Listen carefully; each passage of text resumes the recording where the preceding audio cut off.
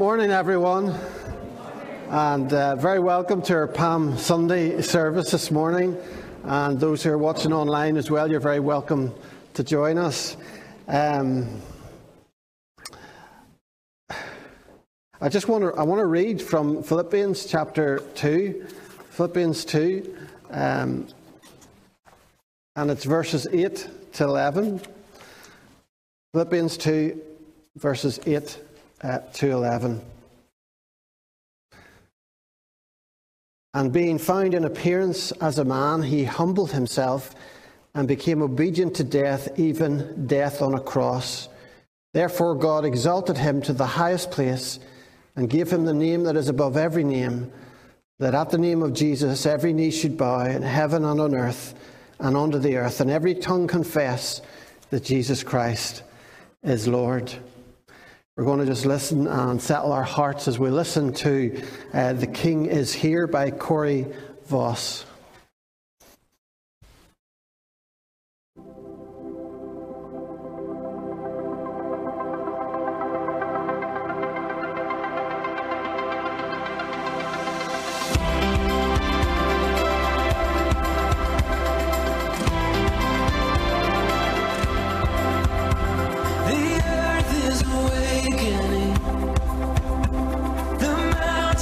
Trembling, the oceans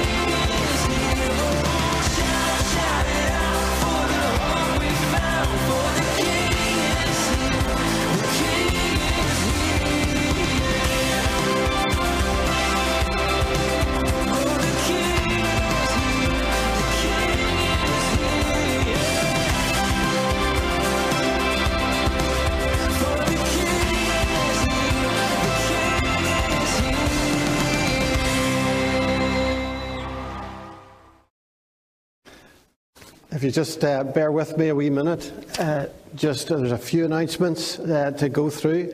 First of all, the new committee. I have to read out the names of our new committee, and they're as follows: Linda and Jim McKnight, Muriel Irvine, Kim Fitzsimons, Laura Henry, George Liggett, Noel Riddell, Julie Sexton, Karen Woods, Karen Carty, Rosemary Honeyford, Lorraine Wilson, Heather Lowry and Pat Phillips, and that makes for 14 of a new committee. And just want to thank the committee for the last 3 years that have served faithfully, and we're looking forward to another good 3 years. Just want to bring to your attention also that it's the Palm Sunday lunch today following the service, and it'll be served just in the Bradley Hall. And those who have signed to attend should make their way to the hall after the service. And if you haven't signed to attend and would like to do so, that's fine, that's okay. Please come and join us. If you're a visitor, please feel very welcome. And there's no charge for the lunch, and all we're asking is that you make a donation for the children that we support in Peru and Rwanda. Coming up this week, please join us on Wednesday, 13th of April, 7:30, for a special Life Lounge for Holy Week. It's called Easter Reflections. Walk with me, and it's giving us an opportunity to reflect on Christ's journey to the cross, and do so through a blend of readings and also songs and worship songs that we can take time just to think about Christ's journey. Prayer Day will take place on Thursday. It's on the 14th of April, and the church is going to be open from 11:30 to 1 p.m, and then again from 7 to 8. And it's an opportunity for individuals to just come and take time on their own, really, to pray in quietness. And there'll be leaflets, and there'll be other helpful material will be available. Also, the first of our car boot sales is planned for Saturday, the 30th of April, from 8 a.m. to 12 noon. And if any member wishes to participate in the sale for church funds, please contact Barbara Mitchell. As you see, I've got some little pots up here. There was such a high demand for what people wanted to do the competition last week, not just the children, but the adults as well. So if you'd like to come along and take a pot with a sunflower seed in it, please take it home, and we'll have a look at them when they all grow, and we'll put them on Facebook and so forth. Also, everyone will receive the little flyer today. I know that some folk go away for the Easter weekend, so I wanted to get these out.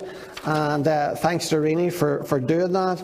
And it's Sam Shaw is our next family service, which is the 24th of April. And you could say he's a biblical entertainer. He entertains children, telling them Bible stories through using paintbrush and using puppets and so forth. So he's going to be taking the majority of that service that day, and you'll really enjoy it, and your kids will love it. And please make it an opportunity to invite the neighbours' kids and the neighbours along as well. I think that we're in for a very good service that Sunday. Let me see now, is there any more announcements? Yes, there's something else that I want to read to you. And you know that we've been given the Samaritan's Purse for quite a while now for Afghanistan and Ukraine. And I received a letter during the week of thanks. It says, "Thanks to your support, Samaritan's Purse is setting up an emergency field hospital in Lviv and several medical stabilization points, including the train station in Lviv. Alongside this, we're supporting refugees as they cross the border, and an additional relief flight is scheduled to Poland that will deliver a medical clinic for use in Moldova, a southern neighbour to Ukraine." So they are really appreciative and say that your gift is already supporting organisations and church communities, providing first aid to refugees and distributing backpacks that include hygiene items and blankets. And Curtis last week, he shaved his head for Ukraine, and £333.50, that's without gift aid, has been raised for that. So thank you again. Thanks to Curtis, and thanks to those who gave for their generosity. I'm just checking all these announcements. There's one more announcement here. I just want you to stick this in your diary. It's as you know, we had to cancel the weekend in Bushmills because of COVID, but we're having the weekend in this church, and Barry Lowry is going to be looking at what vision do we have for this church. We're told in Scripture that without a vision, the people perish. And so it's going to be light-hearted and mixed with some questions that will stimulate our minds and stimulate our thinking. It's on Friday the 13th and Saturday the 14th of May. Friday night we'll have a fellowship meal and we'll do our first session with Barry. Then on Saturday, hoping to do our second and our third session in the morning, in between coffee and scones. And then in the afternoon we'll go away, maybe somewhere like Donaghadee, and we'll take a time just to have a bit of fellowship and chat and go for a walk in Donaghadee in the afternoon. And then there's going to be a social night that night, a bit of entertainment, and maybe a Vindaloo curry or something like that. So please put that in your diary, Friday the 13th and 14th of May. So we're looking forward to that. And just something I want you to keep in mind, I'm sure you have heard by now, but Tom and Evelyn's son, who lives in Cincinnati in America, was knocked down by a car on Thursday night, and Tom and Evelyn are on their way today over to see him. He's got some broken ribs, and he has one of his lungs have collapsed. So we're actually going to pray for him and for Tom and Evelyn now before we start anything else. Let's pray. Father, we thank you, Lord, that you're with Tom and you're with Evelyn, and I know their hearts and their preparation for today, for the Palm Sunday lunch, was tremendous.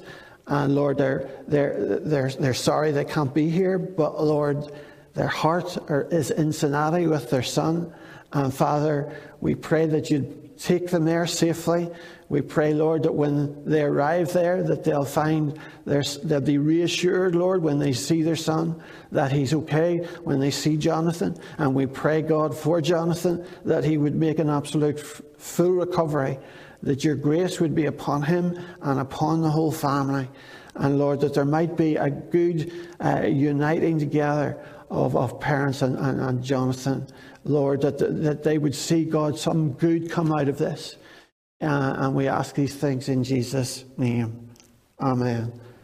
I'm going to ask Curtis to come and read. He's going to come and read Revelation 21, verses 3 to 6.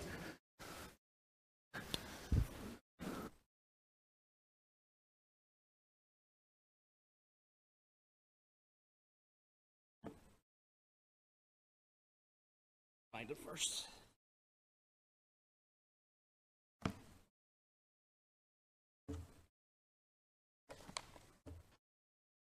And I heard a loud voice from the throne saying, "Behold, the dwelling place of God is with man. He will dwell with them, and they will be his people, and God himself will be with them as their God. He will wipe away every tear from their eyes, and death shall be no more. Neither shall there be mourning, nor crying, nor pain any more, for the former things have passed away."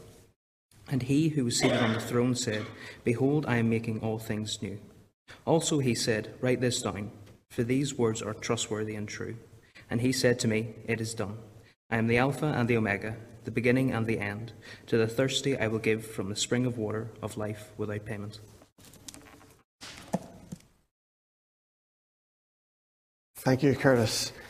We're going to say the Lord's Prayer together in a moment. We're praying and we're thinking about Jesus as the King and thy kingdom come, and the implication of that in our own lives. Whenever we pray, thy kingdom come, we're also praying, my kingdom go. Like John the Baptist said, he must increase, I must decrease.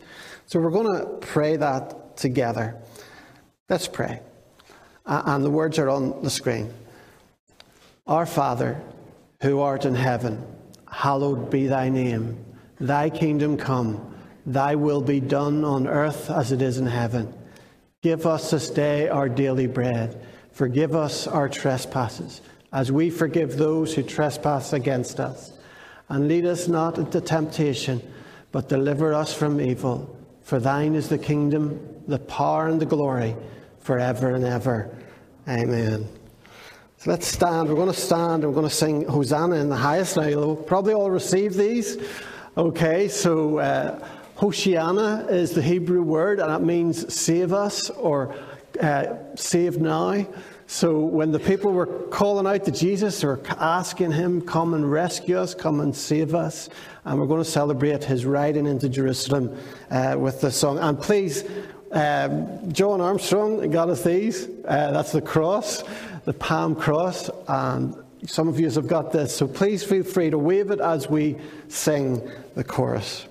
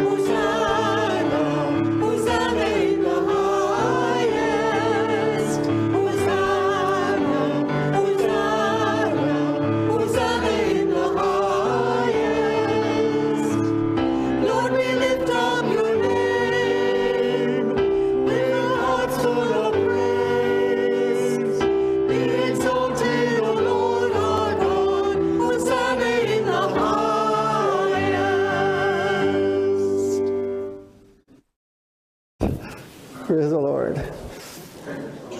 Okay, I'm just going to come down here a wee moment. Now, we've got boys and girls here. It's great to see you. Great to see you. Absolutely brilliant. And want to look today at the kingdom of God. And every kingdom must have a king. And every king must have a kingdom. And who do you think is the king of the kingdom of God? Yes, God, Jesus. Jesus is the King of Kings. Okay, Jesus is the King of Kings, and we're celebrating his kingship today. And I want to look at a couple of the attitudes of the kingdom of God. In other words, what's most important to Christ as King? What's in his mind when he thinks of the kingdom of God? What are his values? And what I want to do is I want to speak this morning. I want to tell you his values through telling three little parables, short parables. Now, do you know what a parable is? It's a story with a truth in it. I heard somebody describe parables as a little lunchbox, because they're wee stories that you can remember easily, and you can put them away in the back of your mind, and you can take them out and feed on them when you want to. So we're going to look at three short parables. We're going to look at, and they're all to do with lost things. They're all to do with lost things. The first thing is a lost sheep. Okay, Jesus tells us about a lost sheep. Then he tells us about the lost coin, silver coin. And then he tells us, let me see, get this out. Then he tells us a story about the lost son. So the lost sheep, and the lost coin, and the lost son. Now, he tells a story about that there was a shepherd, and he had 100 sheep. And one of them wandered away. And just gradually moved away, and it wandered away, and the shepherd went, "Where is that sheep?" And he left the 99 sheep to go and look for the one sheep that was lost. And he searched the hills high and low, and eventually he found it. And when he found it, there was a big party, because he had found a sheep that was lost but now is found. And he tells a story about a woman who had 10 silver coins, just like this one, 10 silver coins, but she lost one. And she searched. She got the broom out. She looked under the bed. She looked in the wardrobe. She looked in the drawers. She looked everywhere, under the kitchen sink, until eventually she found the silver coin that she'd lost. And she got all her friends together. And again, they had a party. And the truth that comes out there, the value of the kingdom of God, is that you are of tremendous value to God. That you are so special to Him, that whenever we turn away from God and we move away from God, and we do, and we find ourselves far from God, where Jesus says, you're of such value that I leave the 99 and I come looking for you. Or I put aside the 9 coins and I search the place until I find you. I search high and low because you're of such value. And that's the love of God. But let me just, there's a sheep. How do you like him? Okay, but at the coin, there's the woman with the lost coin. But there are it's a two-way street. In any relationship, if you have a relationship with a friend or anyone, you have to give in the relationship as well as take. And you know what James says? You know who James is in the Bible? He's Jesus' brother. He's the brother of Jesus. And do you know what he says? In his letter, he says, draw near to God, and He will draw near to you. So when Jesus comes looking for you, you can either close the door on Him and walk away, and He's going to have no effect in your life whatsoever. Or you can open the door. It says, draw near and to God, and He will draw near to you. He will come close to you. Well, the third story tells a little about that. It's about the lost son, okay? The lost son. There he is.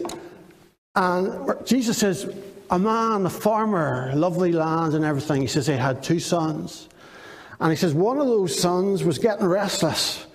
I want to get out there. I want to see the world. I'm bored sitting in this farm. There's nothing ever to do around here. It's boring. I want to get out and enjoy myself. So he says to his dad, Dad, give me what's due to me. Give me half of the farm. Give me the money that I am owed. When you die, I'm going to get half. I want it now, boss. I want it now. Very ignorant. And the father had to sell half of his farm to give his son this money. So the son went with the money in the back pocket, and off he went. And he went into a foreign land, and he was living it up, and he was out having a great time, and he was drinking, and he was doing all sorts of things that weren't the right thing to do. And he got to the point where he had loads of friends, because they were all coming because he had lots of money. They wanted to spend his money. And then a famine hit the land. That means that the weather was bad. It was too hot and the crops failed. And he found himself hungry. So he went and got a job. And the only job he could find was feeding pigs. Now remember, he was a Jew. And pigs, as far as Jews are concerned, are very unclean animals. So it was about the worst job he could have got, feeding pigs. And one day he looked at the pigs, and even what he was feeding them, it looked nice to eat, because he was so hungry. And he said to himself, what am I doing here? I could go home to my father. He's paying servants, he's feeding servants. I'll go home and I'll say I'm sorry. And I'll say to him, listen, I'm not worthy to be your son. I'll be a servant. I'll sleep in the servants' quarters. I'll eat with the servants, live with the servants. I'll do whatever you want. So he started to head home, and he rehearsing his whole apology to his father. And his father, meanwhile, back in the back in the farm, every day the father got up early in the morning and he was looking down the lane to see if his son was coming. He was worried, sick about him, looking down the lane. Is he coming? Is he coming back today? And then eventually one morning he got up and he saw this little figure in the distance. He's walking a bit like my son. Could that be? Who is he? And as he got closer, he's the same colour of hair as my son. Could this possibly be my son? And whenever he was able to see that it's definitely his son. Now, back then they wore robes, and you just didn't, it was undignified. You just didn't do it. You just didn't run with robes on. He didn't care. And he hoisted his robes up and he ran down the lane to greet his son. And the neighbours are going, look at him. It's not disgraceful. That's awful. Look at the state of him. But he didn't care, and he ran down the lane and he just hugged his son. His son was trying to say, Father, I'm really sorry. I know I've done wrong. I'm really sorry. And I'll be a servant. I'm not worthy to be your son. And he's kissing him and he's hugging him. And he says to his servant, he says, get the best robe. Get the ring in my house. Put the best ring on him. See that fatted calf we're keeping for a special occasion? He says, get the fatted calf. Kill it. We're going to have a barbecue tonight. We're going to have a party because my son was lost, but now he's found. And that's what I mean about Jesus. His value system is that he loves you. That you're of incredible value to him. God loves you so much. And Jesus came down to earth to search for each and every one of us.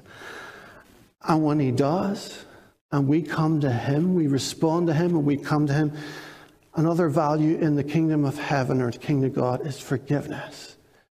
That everything that you've ever done or said or thought that's been outside the will of God for you, that's been wrong in God's sight, it's forgiven. It's cleansed. Hug time with the Father. If the Father comes and accepts you and hugs you and blesses you, get the best robe, get the ring, give that boy or that girl, give them eternal life with me.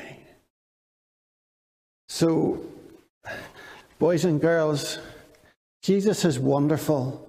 He really is. And I'm going to give you a wee description of Jesus. Do you want to hear what Jesus is like? When I was at Capernwray and I was in my teens, I remember Alan Redpath saying, 1 Corinthians 13, he said that description of love. There's nobody's ever loved people like Jesus is loved. And so you can substitute that wee word love if you want, just for Jesus. And it'll describe just who Jesus is. Let me read a couple of wee verses. This is what Jesus is like. Jesus, the King of Kings, the King of the kingdom. Jesus is patient. Jesus is kind. Jesus does not envy. Jesus does not boast. Jesus is not proud. Jesus does not dishonor other people. Jesus is not self-seeking. Jesus is not easily angered. Jesus keeps no record of your wrongs. No record. Jesus never fails. Jesus never fails. So we're going to pray a wee minute, boys and girls, and we're going to sing Jesus Loves Me. But I want you, we sing this song, I grew up with this song, and so often you hear the message how God loves you. But it only goes in there, doesn't go in here. We need it to go in here, and then in here, and then for this to affect our feet. That we live. And Jesus says, I want you to live in my love. I want you to know every morning, every afternoon, every evening that you're loved. Let's pray. We thank you, Lord, for your value system is so different from the value system of the world. Father, how easily we can even give up on people, but you never do. You never do. And how easy we can quit. even on ourselves. But you never quit on us. And we thank you for that. We thank you for your love. And we thank you, Lord, that as you draw us to yourself, there's forgiveness for every sin that we've ever committed. And there's a fresh start. Thank you for that. Amen. So we're going to sing Jesus Loves Me, This I Know.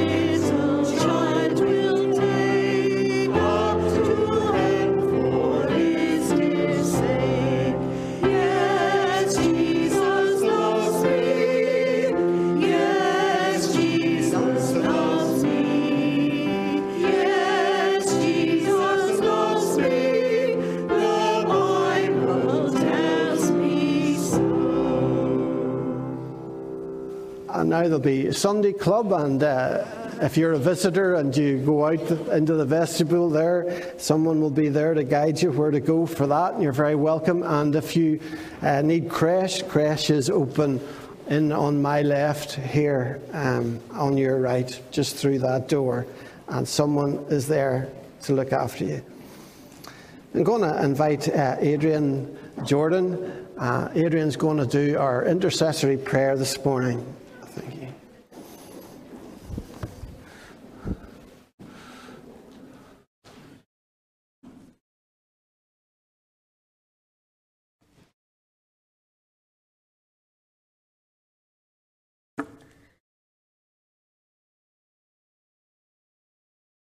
Let's pray.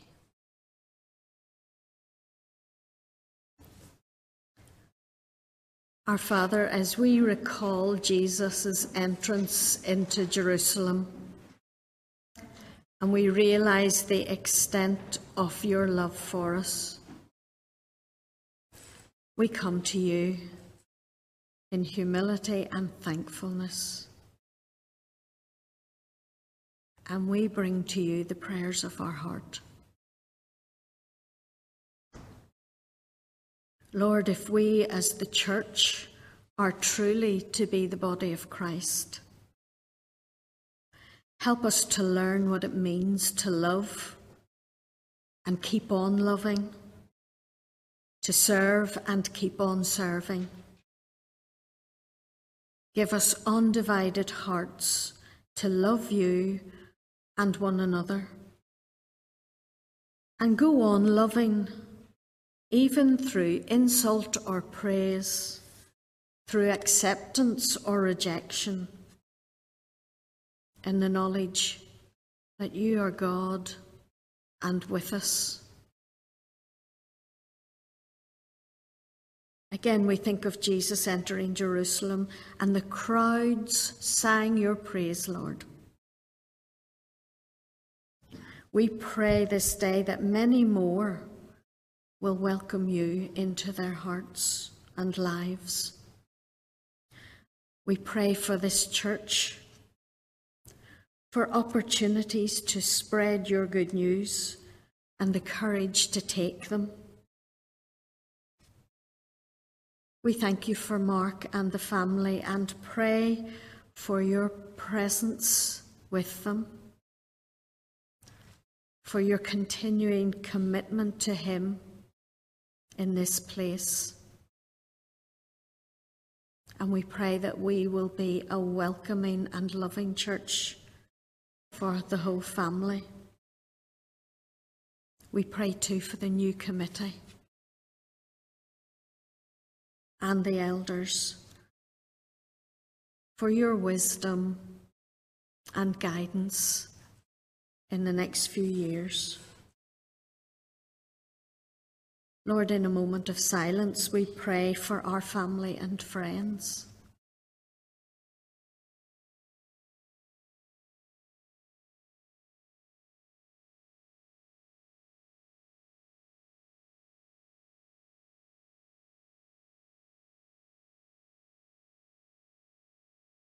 Lord, if the world is ever to see real hope, then we pray that you would purify and transform the lives of all your people, your church throughout the world, that we would stretch out our arms in loving forgiveness with no exceptions, no small print. We pray that your church would shine as a light in the darkness. And as we pray for this world, we pray for all who lead, for all who take important decisions, for those who follow or are coerced, and for those who have no voice. We pray for justice and mercy, for peace, compassion and integrity in the governments of the world. Lord, we especially bring to you the countries of Ukraine and Afghanistan this morning. Lord, we pray for protection against evil, and we pray for the strengthening of goodness. And we ask you to thwart the plans of evil men. We pray too for our own country. We pray that men and women of integrity and inclusion are elected in the coming elections. Lord, that we have an executive which can work together for the good of all.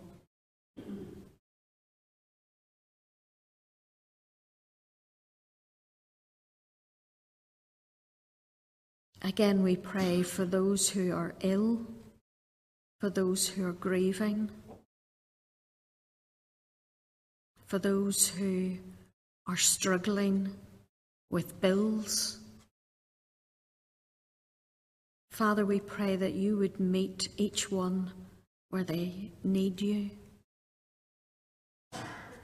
that they would know your presence in their life, but they would also find solution to their problems. Our Father, as the crowd lay their coats on the ground as Jesus came,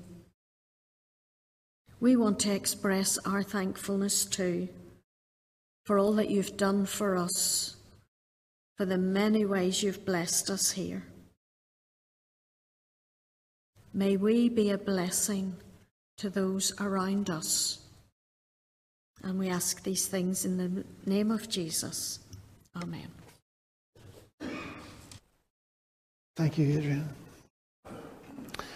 We're going to stand, we're going to worship God with Jesus. We enthrone you, keeping in our thoughts that he is the King of Kings. This is quite an old song, and I hold it quite a special place in my heart for it. A guy called Paul Kyle wrote it.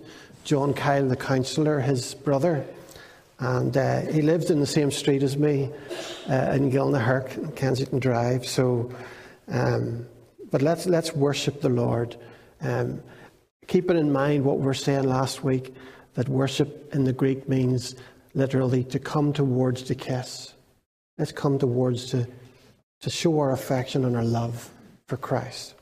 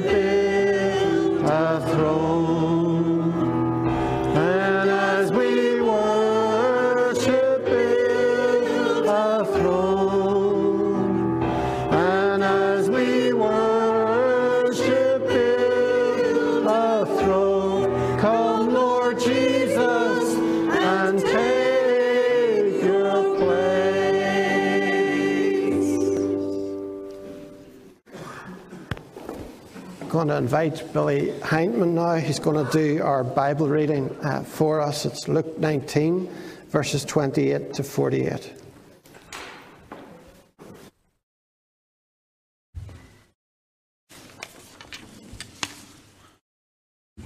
Our reading this morning. Jesus comes to Jerusalem as king. After Jesus had said this, he went on ahead, going up to Jerusalem. As he approached Bethphage and Bethany at the hill called the Mount of Olives, he sent 2 disciples, saying to them, "Go to the village ahead of you, and as you enter it, you will find a colt tied there, which no one has ever ridden. Untie it and bring it here. If anyone asks you, 'Why are you untying it?' say, 'The Lord needs it.'" Those who went ahead went and found it just as he had told them. As they were untying the colt, its owners asked them, "Why are you untying the colt?" They replied, "The Lord needs it." They brought it to Jesus, threw their cloaks on the colt, and put Jesus on it. As he went along, people spread their cloaks on the road. And when he came near the place where the road goes down the Mount of Olives, the whole crowd of disciples began joyfully to praise God in loud voices for all the miracles that they had seen. "Blessed is the King who comes in the name of the Lord. Peace in heaven and glory in the highest." Some of the Pharisees in the crowd said to Jesus, "Teacher, rebuke your disciples." "I tell you," he replied, "if they were quiet, the stones will cry out."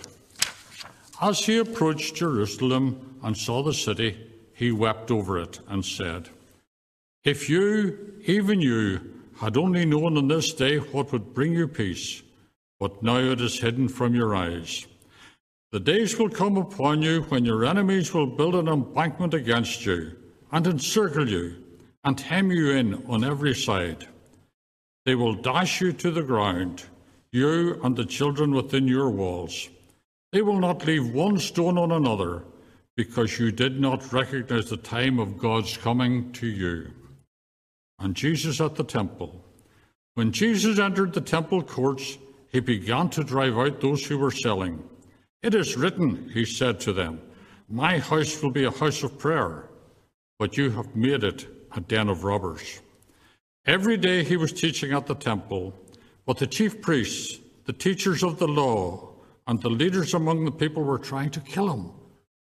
Yet they could not find any way to do it, because all the people clung on his every word. Thank you, Billy. And of course, this coming Friday, we'll have our communion service here, Good Friday evening at 7:30, and you're very welcome to join us in that. In these 20 verses, there are 3 emotions that are shown by Jesus, very strong emotions: joy, sorrow, and anger. He rides into Jerusalem amidst shouts of joy, hailed as king. He looks over the city, and then he weeps. And he rides on the donkey, and on up to the temple, where he overturns the tables with anger. Joy, sorrow, and anger in such a short period of time. You know, he's riding into territory where he'll encounter a clash between the 2 kingdoms, the kingdom of God and the kingdom of Satan. I want you to put your seatbelts on this morning, because I want to take you through this journey as accurately as I can, and there'll be a few bumps on the road, and I pray that you might feel a fraction of what Jesus felt that day. The joy and the sorrow and the anger, that you might get a sense of his heart at this time. First of all, oh, what joy he felt. Jesus sends 2 disciples to pick up a donkey set aside for him to ride upon, fulfilling God's promise in Zechariah, see, your king comes to you, gentle and riding on a donkey, the foal of a donkey. It was the cultural tradition that when a king came home from war, that he would ride into the city on a donkey or on a young horse, and people would throw their branches across his path that they might walk on them. A bit like red carpet treatment today. But after so many cuts and so many bruises from people's words, from people's behavior towards Jesus, I dare say that this was nice to enjoy for a little time the praises of people, even though he was well aware that their motivation was very selfish. But yet, let Jesus enjoy this moment. It's like an oasis in the middle of a desert, like rays of sunshine in the middle of a dark winter. And Jesus begins to enjoy what they're saying. And they're saying, blessed is the King who comes in the name of the Lord. Blessed is the King. John tells us they took palm branches down and they went to meet him, and they cried out, Hosanna, Hosanna, or Hoshiana is the Hebrew. Hoshiana, which means save us, save us. What a noisy excitement. You know, the king, when he was coming to the temple, any king would normally sit on a donkey, and people would start to cheer as he went along. Blessed is he, the king who's coming. And a donkey was an animal of the people. He was regarded as a burden bearer. You often see the donkeys with big weights on them. A burden bearer. And so here comes Jesus Christ, a king who was not aloof from his people, but he's among his people. He's a burden bearer of his people. And here he rides as a servant to the people. And the crowds begin to praise him. And he allows them, and he even encourages them. You know, it seems different to what we've read in the Gospels of Jesus up to this point. As we read the Gospels, we see him at times retiring into the mountains, wanting to be in the background. When he heals many people, he says, don't be telling anybody that this has happened. So he tends to pull back a bit. But here he realizes it's time to shine. He realizes that the time has come when the light of God must show who he is. He must go public. This is his moment. Malachi 3:1, behold, I will send my messenger, and he will prepare before me, and the Lord who you seek will suddenly come to his temple. This particular week will be a week that will change the world. Everything would be clear for everyone to see. Now, whether people will interpret it correctly is another question. But God, his Father, in his wisdom, has ordained the light to be fully shining on his Son on this week from the Palm Sunday to the cross. Publicly, he rides into Jerusalem. Publicly, he teaches at Jerusalem this week until he's arrested. Publicly, he's brought before the Sanhedrin. Publicly, he's brought before the Roman governor Pontius Pilate. Publicly, he's condemned. Publicly, he's led to Calvary and nailed upon the cross. His death was verified not by his followers, but by the Roman guards who threw a spear into his side to check that he was dead. No one could deny, as his body was removed from the cross, no one could deny that he was surely and absolutely dead. Which makes Sunday morning a scene of a miracle to top all miracles when he walks from the tomb. But Jesus enjoys this ride into Jerusalem. There's joy, the shouts, the cries, the palm branches. Even though he knows that the praise that they're giving him is selfish, it's self-motivated. Yet he enjoys it like a sunny day in the midst of a long winter. Oh, what joy. But secondly, oh, what sorrow. The cheers soon turn to tears. With the cheers come the tears. We're told when he drew near and saw the city, he wept over it. He wept over Jerusalem. You know, the road into Jerusalem, before you get up, you have to go down. So there's a big steep hill. You go down and you lose the sight of the whole city. You can't see it. But then as you climb up, as Jesus did with sitting on the donkey, as you climb up this steep hill, suddenly you come to the top and there's a panoramic, incredible view of all of Jerusalem. And it's at that point where Jesus begins to weep. Jesus wept over the death of Lazarus. The Greek word there is dakrio, and it means shed tears. But the Greek term here, weeping over Jerusalem, is different.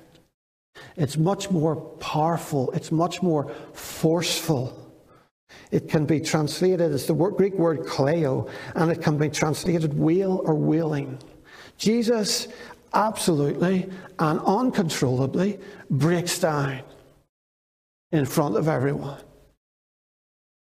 His journey literally grinds to a halt while he breaks his heart over the people of Jerusalem.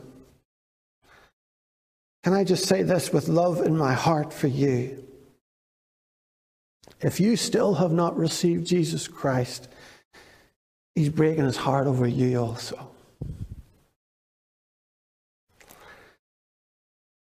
And he says to the folk, he says, if you, even you, had only known on this day what would bring you peace, I long for it. I long for you to see it. But now it is hidden from your eyes. Stephen Alford, when he was asked by a student, what makes a good Christian leader? He replied, wet eyes, sore knees, broken heart. Wet eyes, sore knees, broken heart. Doesn't that describe Jesus? Wet eyes, sore knees, broken heart. And Jesus breaks his heart because the people he weeps for are blind to their need of a Saviour. A Saviour to save them. What from? What from? From a Christless eternity. You don't hear hell preached as much these days. But Christ, if you look through the Gospels, he speaks more about hell than he does about heaven.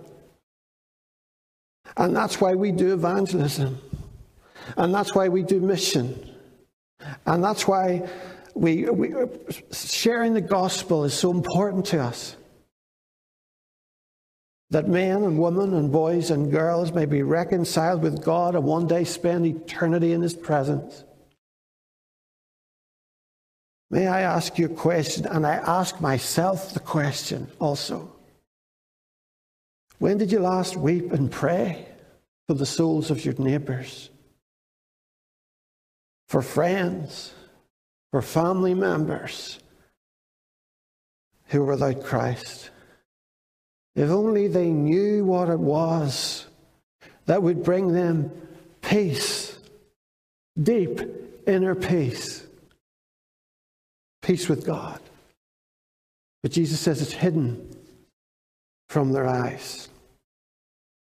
And thirdly, oh, what anger. Jesus goes straight to the temple, and there he finds something which distresses him. Luke tells us when Jesus entered the temple courts, he began to drive out those who were selling. Mark in his gospel tells us a wee bit more detail. He says, and he overturned the tables of the money changers. See, as people came to the temple, and there were thousands from all over Israel, and even beyond Israel, would come for the Passover.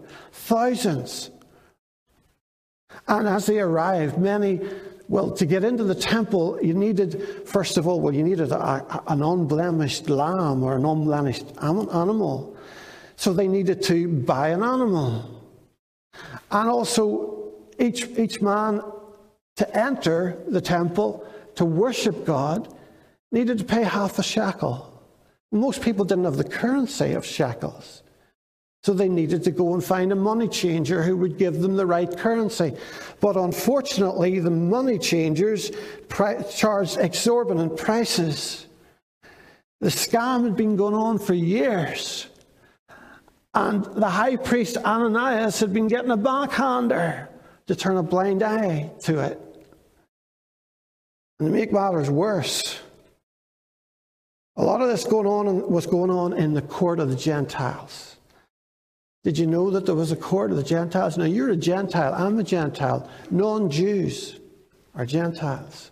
Did you know that there was a court in the temple that Solomon built, a court for the Gentiles? And that Solomon dedicated the temple, and it was to be kept for the likes of you and I.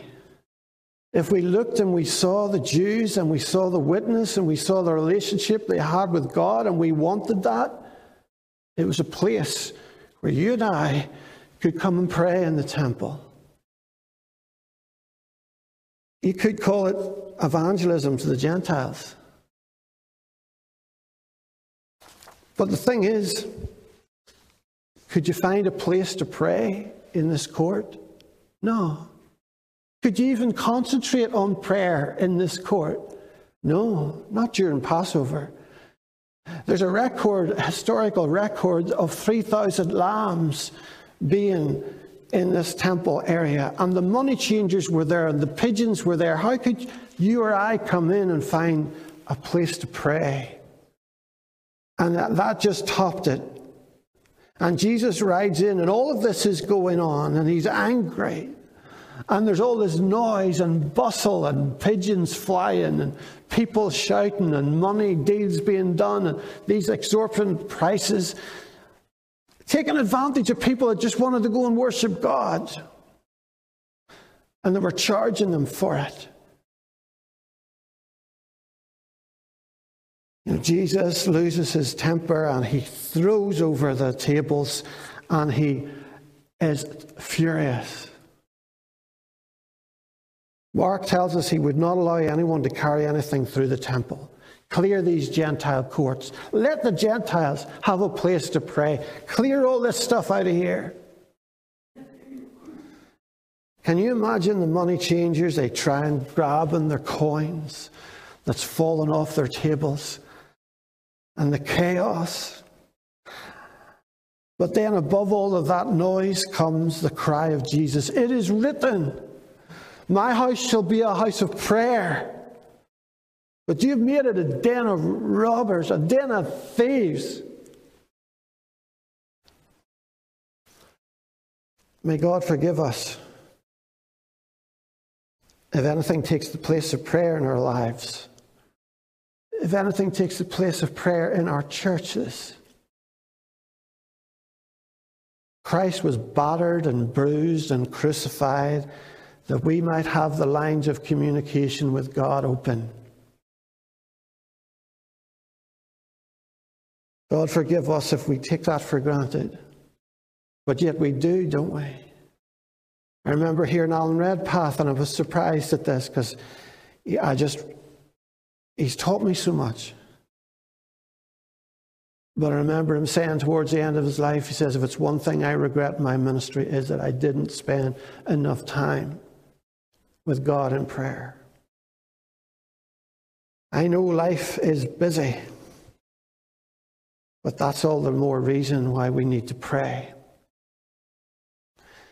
No program or fancy tradition could ever take the place of prayer in our lives or in this church. The success of this church is not down to me or to the Kirk session, to any man. It's down to Christ. And Christ will bless us, and he will pour out blessing upon us when we're on our knees.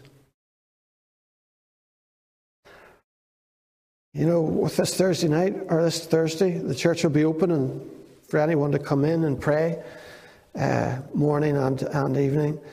But you might not be able to come, and I can understand that because life is busy.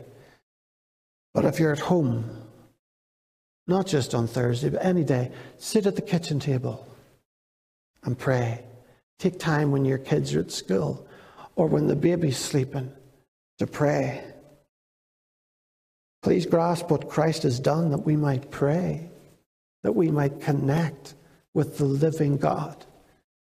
The blood that was shed, that we might do that. Also, I'd say this. I hope the church in Northern Ireland does not fall into the same category as the leadership did in the temple those days. I hope that money does not become that which motivates the church rather than Jesus Christ being our motivator. Christ before us sits in Patrick, Christ behind us, Christ to my right, Christ to my left, Christ above us, Christ within me. May that be my stance. May that be our stance. May that be our witness. Christ exalted as King, taking his place in our lives as King, taking his place in this church as King. And we're told that when we exalt him, he'll draw men and women, boys and girls, to himself. You know, as this community looks at us in Ballycrochan, what do they see? I'm looking on the inside and I see lovely people, passionate people, people want to serve God, people got a heart for God. I've seen all that, and it's blessed me out of my boots since I came here. But I'm not asking, what do you see inside the place? What does the community see? Because people can make judgments, and I get it, wrong judgments at times, very wrong judgments. But I wonder, do they feel I can't go there because they don't have enough money? I wonder, are there any folk that feel I don't have a job. I won't fit in. I wonder do many people feel I haven't had a good education. Well, let me tell you, none of those things factor into God's priority list. They're not priorities in the kingdom of God. God said through Isaiah, "Come you who have no money, come you buy and eat." Would they fit in here? I remember in the church I was in before, and we had a prayer meeting, a regular prayer meeting on a Wednesday night. And I'd invited folk to come. But we always got the same people. There weren't that many. But I found out that after I'd made that announcement, there was one lady who sat in the car park for an hour trying to get the courage to come in because she felt she didn't fit in. And she went home and never came in. Come ye who have no money, come ye buy and eat. Doesn't matter what your background is. That's not a priority with Christ. The church is for broken people. The church is for strong people to be able to help broken people. The church is there with Christ at the center, and Christ opens his arms to everyone. What a day for Jesus that was. Joy, sorrow, and pain. I hope you felt a little of what Jesus felt as he journeyed into Jerusalem. On Wednesday night, please join us here at 7:30 as we focus on Jesus' journey to the cross. When the scriptures will speak for themselves, there'll be no sermon. The scriptures, we'll listen to them and we'll follow them to the cross. But let me wind up just with one final thought, and I think it puts things in perspective. I often used to wonder, how do people turn from Jesus so quickly?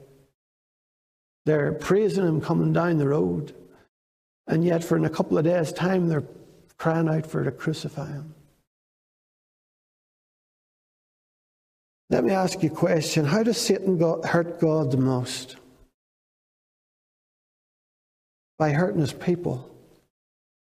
When Saul of Tarsus met Christ on the Damascus road, Jesus said to him, "Saul, why do you persecute me?" Well, he wasn't personally persecuting Christ, he was persecuting his people. But when you hurt my people, you hurt me. The Jews are God's chosen people. And in their history, we see Satan hurting God the most by hurting his chosen people. We see it in Egypt, where for 400 years they were in slavery. And in more recent times, we saw it in Auschwitz and Belsen and similar extermination camps. A total of approximately 6 million Jews killed in the Holocaust. Hurting God by hurting his people.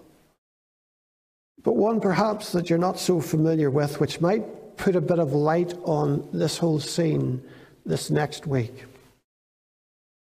Alexander the Great's ambition was to unite the world through one language, one culture. And as a result, Israel became immersed in Greek culture. But after him, there came a very evil Syrian king called Antiochus Epiphanes. And he tried to put an end to the Jewish community. Totally finished them. He even took some pigs and he slaughtered them and he threw their remains into the temple. Totally desecrating the temple. But then there was a Jewish revolt led by a man called Judas Maccabeus. The Jews looked to him to win their freedom. In 165 BC, he rides into Jerusalem, and what do? They greet him with palm branches. They line the streets of Jerusalem, and he rides straight up to the temple, and he cleanses the temple, and he rededicates it to God. So he's acclaimed as one of the greatest warriors in Jewish history, and he goes alongside people like Gideon and David and Joshua. But here, Jesus is in a similar position. And he's riding into Jerusalem. And as the people see him, they're reminded of Judas Maccabeus all those years ago who came to save them from the Greeks. And they jump to the conclusion, here's our deliverer who will free us from the Romans. And they begin to throw their coats down. They begin to throw the palm branches down, just like they did with Judas Maccabeus. They're thinking to themselves, he's our deliverer. He's going to rescue us. We're going to have a nation of our own again. We're going to have a flag of our own again. And their excitement only builds when they realize he's heading to the temple, just like Judas Maccabeus did. And their excitement rises even further when he goes in there and starts to throw over the tables. And they're thinking, this is it, get ready. We're going to be a free nation again. Here's our king. You know, if you were a Roman general that day stationed in Jerusalem, the alarm bells would have been going off in your head. You'd have been thinking, this is a revolt. This is like Judas Maccabeus. Just as the people did. Palm leaves, people crying, Hosanna, Hoshiana, Hoshiana. Save us, save us, save us, with the palm trees. But how they misunderstood it. Yes, Christ was there to be their Saviour, but he was there to save them from sin and its consequences, not to save them from the Romans. And you can understand why their shouts of praise turned to shouts of anger. Crucify him. They see him being arrested. They see him in his weakness. They see him being humiliated in front of the Sanhedrin, humiliated in front of the Roman guards. This is our king. This is our king. We were trusting in him, and he's going to die here. Well, so you can understand it when Pontius Pilate comes out and says, who do you want, Barabbas, a murderer, or Jesus, the king? Their anger started with disappointment, frustration, turned into anger. Crucify him. Crucify him. How Jesus must have been broken inside when he heard his own people shouting that. One day Jesus will be exalted and he'll be given the name above every name. And at his name every knee shall bow, that every tongue confess that Jesus Christ is Lord, is Master. He's the sovereign King. He's the King of kings. But first must come the humiliation. First must come the cross. In chains that we might be free, dead that we might live, separated from his Father, that we would never have to be separated from God again. Let's pray.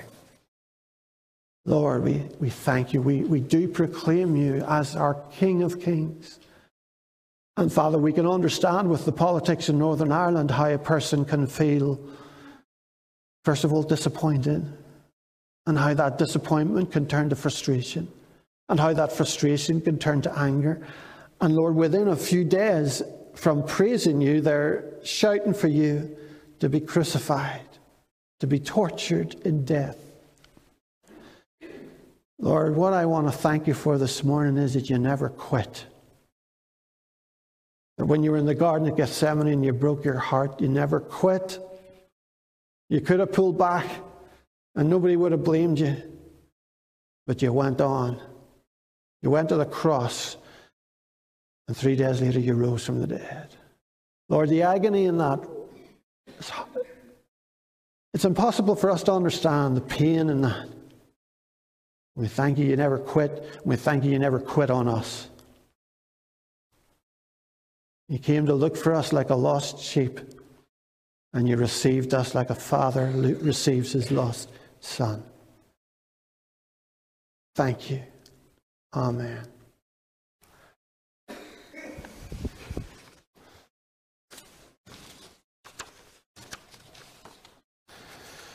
We're just going,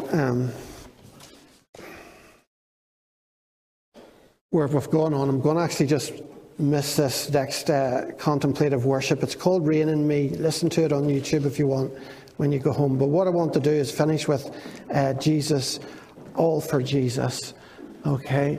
Because it's okay talking about him reigning in the kingdom of God, but does he reign in our hearts? Are our decisions affected by him being king in our hearts? Let's stand.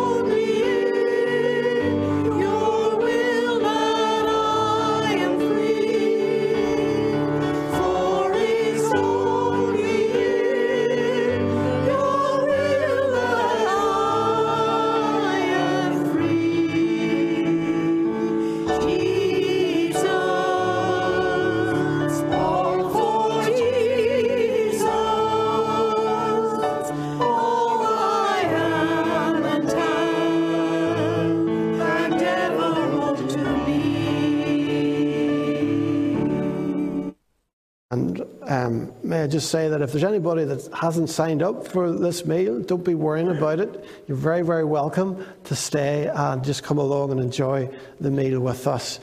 So we're going to say grace and the benediction. We thank you, Father, for this day. We thank you, Lord, for the health and strength to enjoy it. And we pray that you'd bless our fellowship, Lord, as we eat together and chat together. And Father, we just thank you for the food. And we just pray, God, that Lord, those in Ukraine and those in Afghanistan, Lord, may eat well today. We pray that. And may the grace of the Lord Jesus Christ and the love of God and the fellowship of the Holy Spirit be with us all, now and forevermore. Amen.